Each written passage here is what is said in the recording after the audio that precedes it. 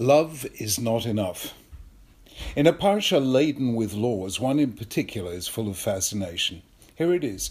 If a man has two wives, one loved, the other unloved, in Hebrew senuah, which literally means hated, and both the loved and the unloved bear him sons, but the firstborn is the son of the unloved wife, then when he wills his property to his sons, he mustn't give the rights of the firstborn to the son of the beloved wife, in preference to his actual firstborn, the son of the unloved wife.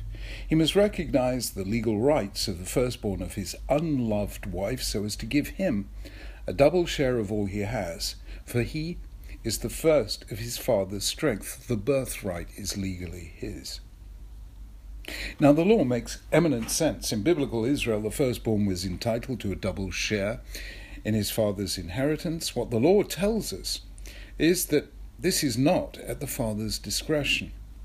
He can't choose to transfer this privilege from one son to another. In particular, he can't do this by favoring the son of the wife he loves most, if in fact the firstborn came from another wife. The opening three laws: a captive woman taken in course of war, the above war about the rights of the firstborn, and the ben soreh umoreh, the stubborn and rebellious son, are all about dysfunctions within the family. The sages said that they were given in this order to hint that somebody who takes a captive woman will suffer from strife at home, and the result will be a delinquent son.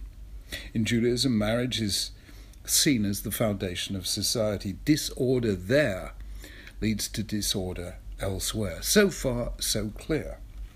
But what's extraordinary about it is that it seems to be in the sharpest possible conflict with a major narrative in the Torah, namely Jacob and his two wives, Leah and Rachel. Indeed, the Torah, by its use of language, makes unmistakable verbal linkages between the two passages.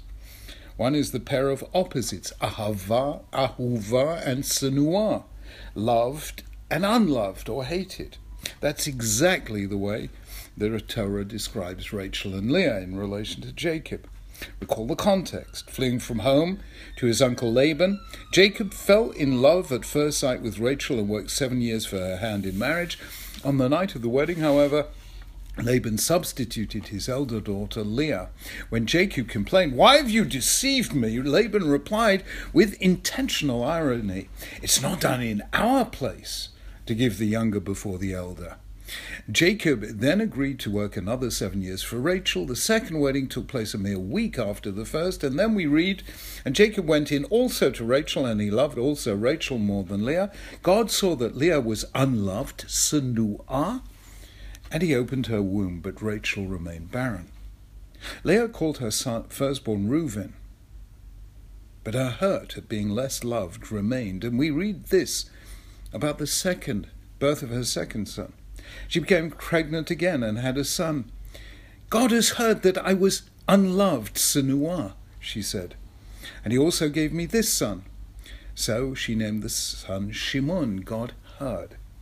The word senuah appears only 6 times in the Torah, twice in the passage above about Leah, 4 times in our parsha in connection with the law of the rights of the firstborn.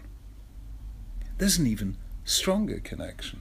The unusual phrase, Reshit Ono, the first of his father's strength, appears only twice in the Torah. Here, for he is the first of his father's strength, and in relation to Reuben, Leah's firstborn son. Reuben said, "Jacob, you are my firstborn, my might, and the first of my strength," first in rank and first in power. Because of these substantive and linguistic parallels, the attentive reader cannot but hear in the law in our parsha a retrospective commentary on Jacob's conduct vis-à-vis his own sons. Yet that conduct seems to have been precisely the opposite of what is legislated here. Jacob did transfer the right of the firstborn from Reuben, his actual firstborn, son of the less loved Leah, to Joseph, the firstborn of his beloved Rachel. This is what he told Joseph. "Now the 2 sons who were born to you in Egypt before I came here shall be considered as mine. Ephraim and Manasseh shall be just like Reuben and Shimon to me." Reuben should have received a double portion, but instead this went to Joseph.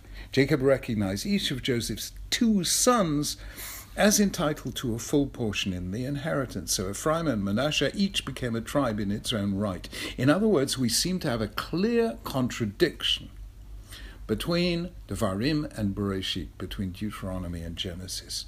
How are we to resolve this? It may be that despite the rabbinic principle that the patriarchs observed the whole Torah before it was given, this is only an approximation. Not every law was precisely the same before and after the covenant at Sinai. For instance, Ramban notes the story of Judah and Tamar seems to describe a slightly different form of levirate marriage from the one set out in Deuteronomy. In any case, this isn't the only apparent contradiction between Genesis and later law. There are others, not least the very fact that Jacob married 2 sisters, something categorically forbidden in the 18th chapter of Vayikra. Ramban's solution, listen to this, is that the patriarchs observed the Torah only when they were living in Israel. Jacob married Leah and Rachel outside Israel in the house of Lavan in Haran, which is where today is part of Turkey. Abarbanel gives a quite different explanation. The reason Jacob transferred the double portion from Reuben to Joseph was that God told him to do so. The law in Devarim is therefore stated to make clear the case that Joseph was the exception, not the precedent. Rav Ovadia Sforno suggests that Deuteronomy prohibition applies only when the transfer of the firstborn's rights happens because the father favors one wife over another. It doesn't apply when the firstborn has been guilty of a sin that would warrant forfeiting his legal privilege. That's what Jacob meant when on his deathbed he said to Reuben, "Unstable as water, you will no longer be first, for you went up onto your father's bed, onto my couch, and defiled it." This is stated explicitly in the book of Chronicles, which says that Reuben was the firstborn, but when he defiled his father's marriage bed, his rights as a firstborn were given to the sons of Joseph, son of Israel. So, according to Sforno, Reuben actually forfeited his legal right.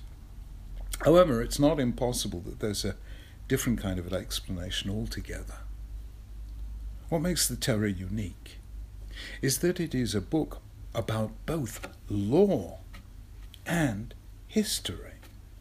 Elsewhere, these are 2 quite different genres.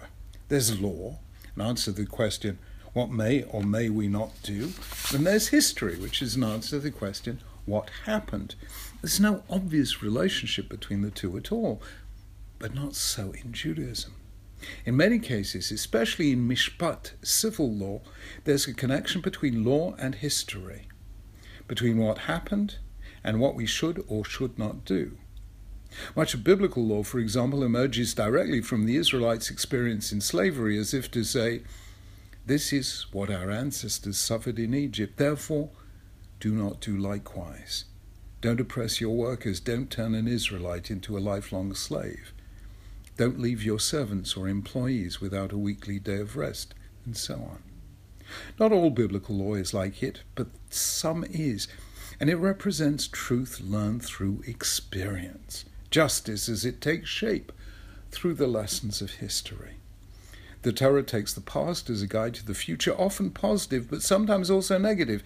Genesis tells us, among other things, that Jacob's favoritism toward Rachel over Leah and Rachel's firstborn, Joseph, over Leah's firstborn, Reuben, was a cause of lingering strife within the family. It almost led the brothers to kill Joseph, and it did lead to their selling him as a slave. According to Ibn Ezra, the resentment felt by the descendants of Reuben endured for several generations, which is the reason why 2 members of the tribe of Reuben, Datam and Aviram, became key figures, key opponents of Moses in the Korach rebellion. Jacob did what he did as an expression of love. His feeling for Rachel was overwhelming, as it was for Joseph, her eldest son. Now, love is central in Judaism, not just between husband and wife, parent and child, but also between us and God, us and our neighbor, us and the stranger. But love is not enough. There must also be justice and the impartial application of the law. People must feel that law is on the side of fairness. You cannot build a society on love alone. Love unites, but it also divides.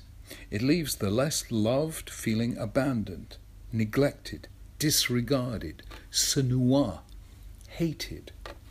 It can leave in its wake strife, envy, and a vortex of violence and revenge. That's what the Torah is telling us when it uses verbal association to link the law in our parsha with the story of Jacob and his sons in Genesis. It is teaching us that law is not arbitrary. It is rooted in an experience of history. Law is a tikkun, a way of putting right what went wrong in the past. We must learn to love, but we must also know the limits of love and the importance of justice as fairness in families as in societies. Shabbat Shalom.